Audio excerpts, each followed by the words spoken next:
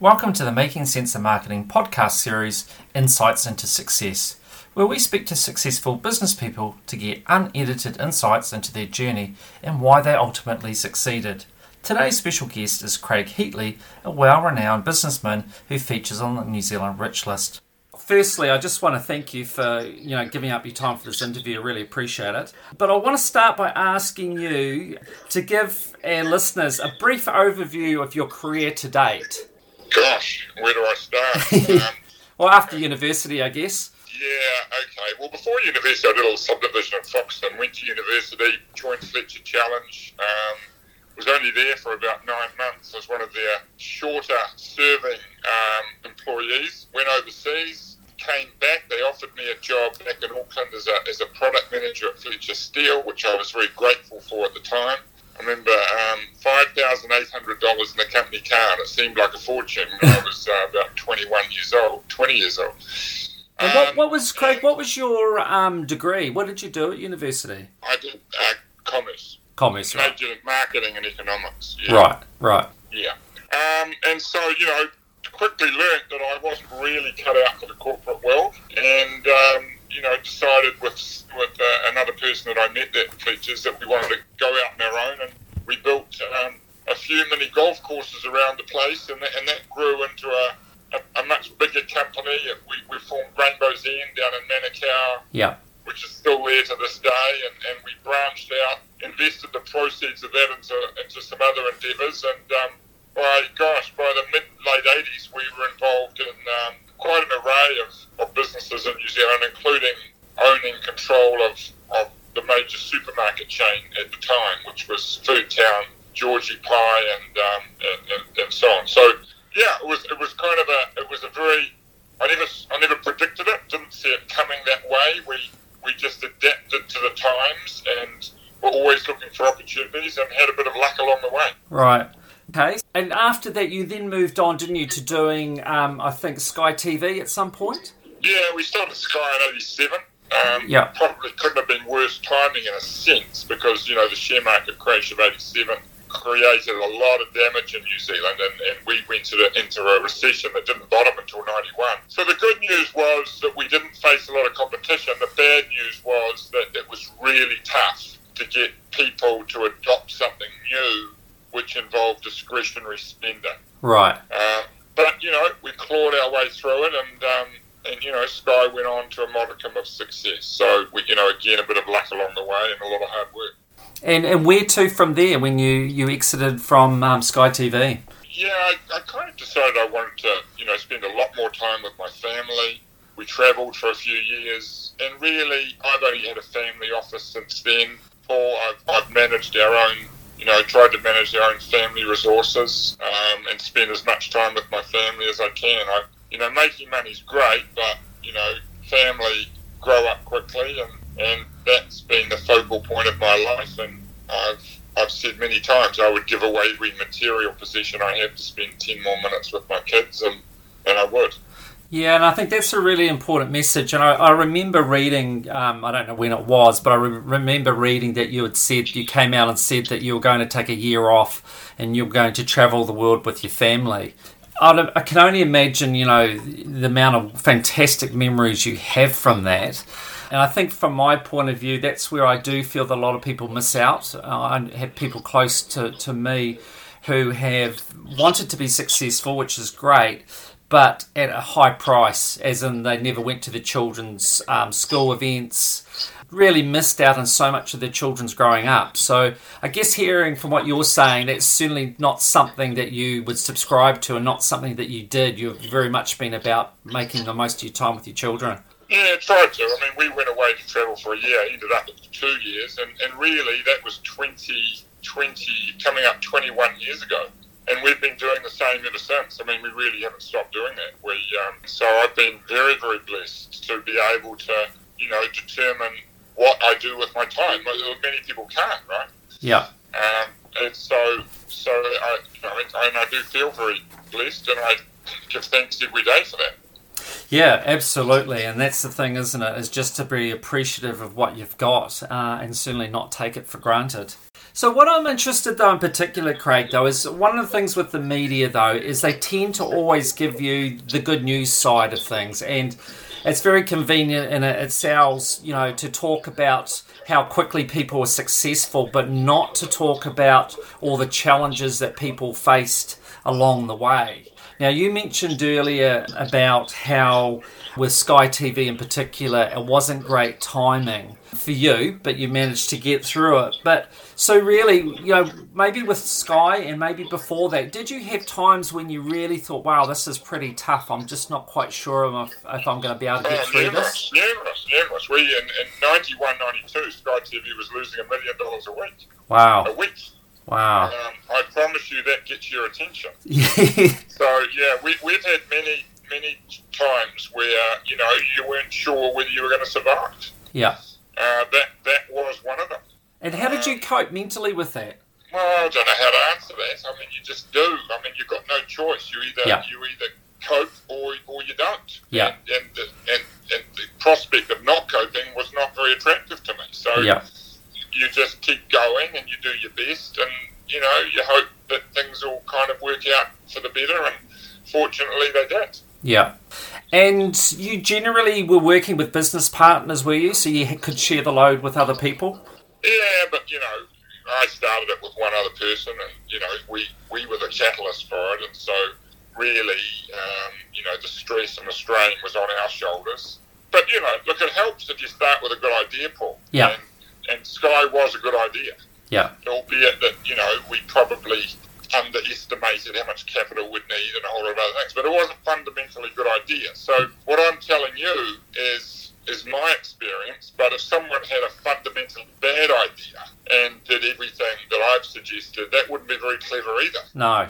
And that's the challenge though, isn't it? Is to know when you really are onto something as opposed to you're not, and that is the thing. So why did you have such confidence that you were onto the right thing?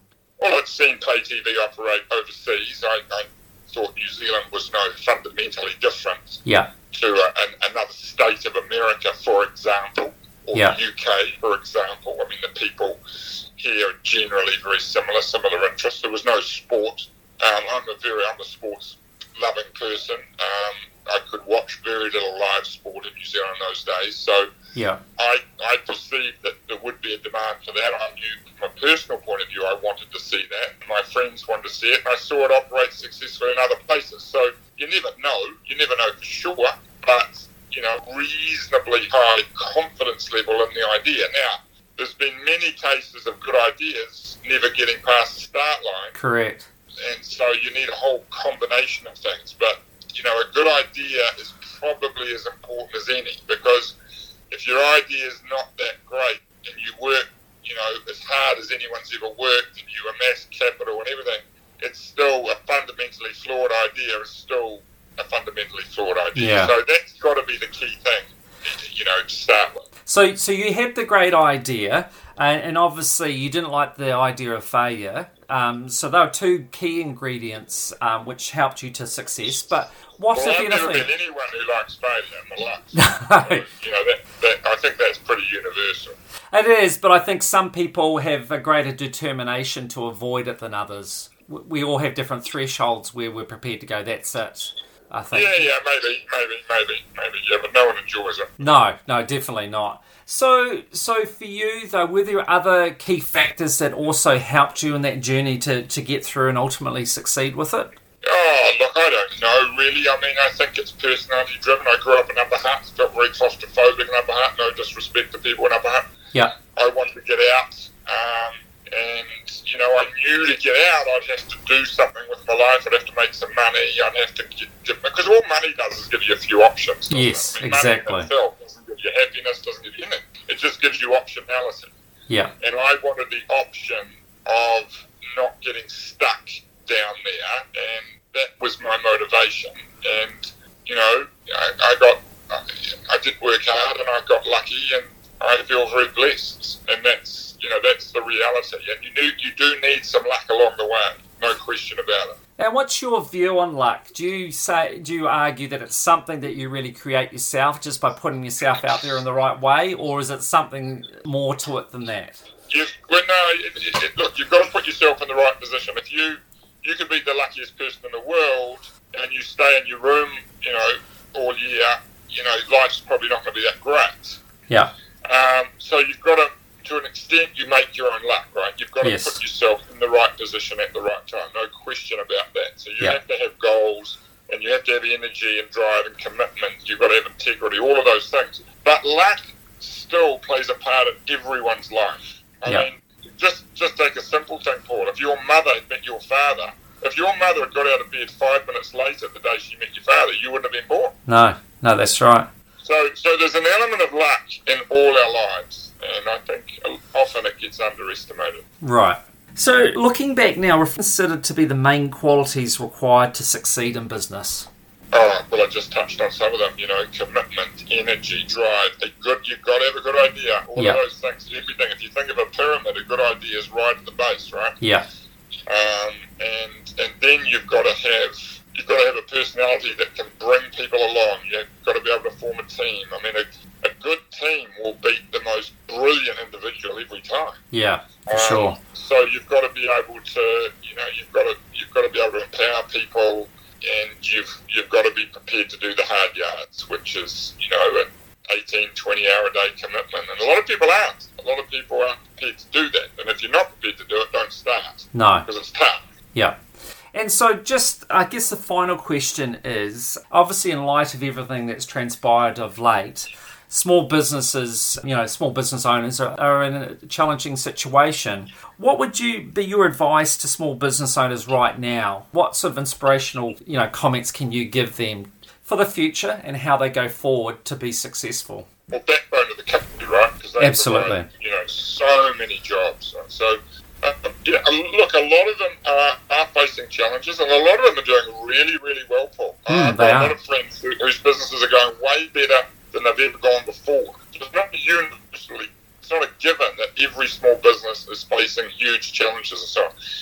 Obviously, in the tourist business, you've got massive challenges, right? And I know people in that space, and they just have to face the reality of downsizing, of putting their business in a position where they can weather the storm, right? Yeah. Now, some won't, but if you can, you've got to do everything you can to withstand, because the sun will shine again.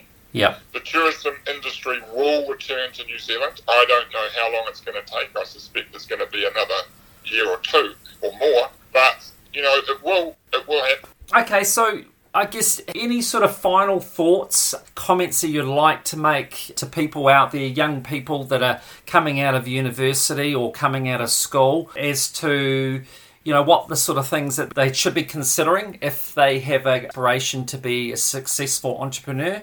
Is there any sort of... I'd say, talk to people, test your ideas and that sort of thing, but don't let negativity put you off. When I started Sky, overwhelmingly people said it was a dumb idea. Yeah. And they weren't dumb people. Yeah. But they'd never seen pay TV before. So, the minute you say... If I said to you, you've got to pay for the air you breathe, you'd say, well, that was crazy because it was free. And that's how TV was. TV was perceived to be free. And I had an idea about, I'm going to charge people for it. They said, you're crazy. Yeah. So, but I still believed in the idea. I didn't let their negativity put me off. And I understood why they were being negative, because they had my best interest at heart. Yeah. So people aren't always right. I talk to as many people as I can.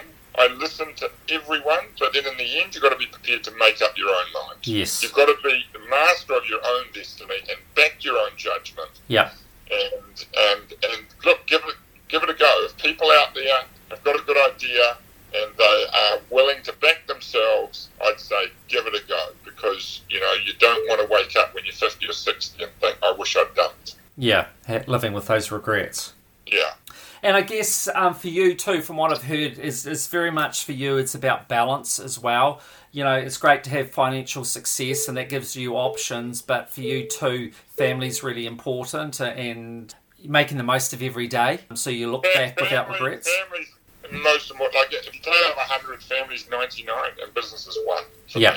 That's the ratio, right? So it's not even close. Wow. And so, as I say, I'm very lucky and, I'm fortunate to be in that position. And I wasn't early on. Obviously, when I got started, times were tough and I was working really hard. But once I got to that position, my priorities overwhelmingly would be my family or life would be like without them. No. Well, that's the thing, and I think that's something that often gets lost by people that are goal driven. That's very easy to forget the potential cost, if you neglect your family and what you're going to miss out on, which is you can't replace it, can you? You only get one opportunity. Yeah. All right. I've never heard anyone on their deathbed say, "I wish I'd made more money" or anything like that, right? No, so true. All right, Craig. Well, thank you so much. That's been. Well, you're welcome. I'm glad we connected, and I'm glad my phone's hung on for that last little bit. No, thank you for that. That was my interview with Craig Heatley earlier today. He's a private man, so I feel very privileged to have had the opportunity. He had some very important messages for us all, not least being the importance he places on family. Take the time to learn the lessons of the successful, and you too will be on the road to your own success. That is it today for Insights into Success. Make sure to check out our website, mssoftmarketing.com, for other great resources. Until next time.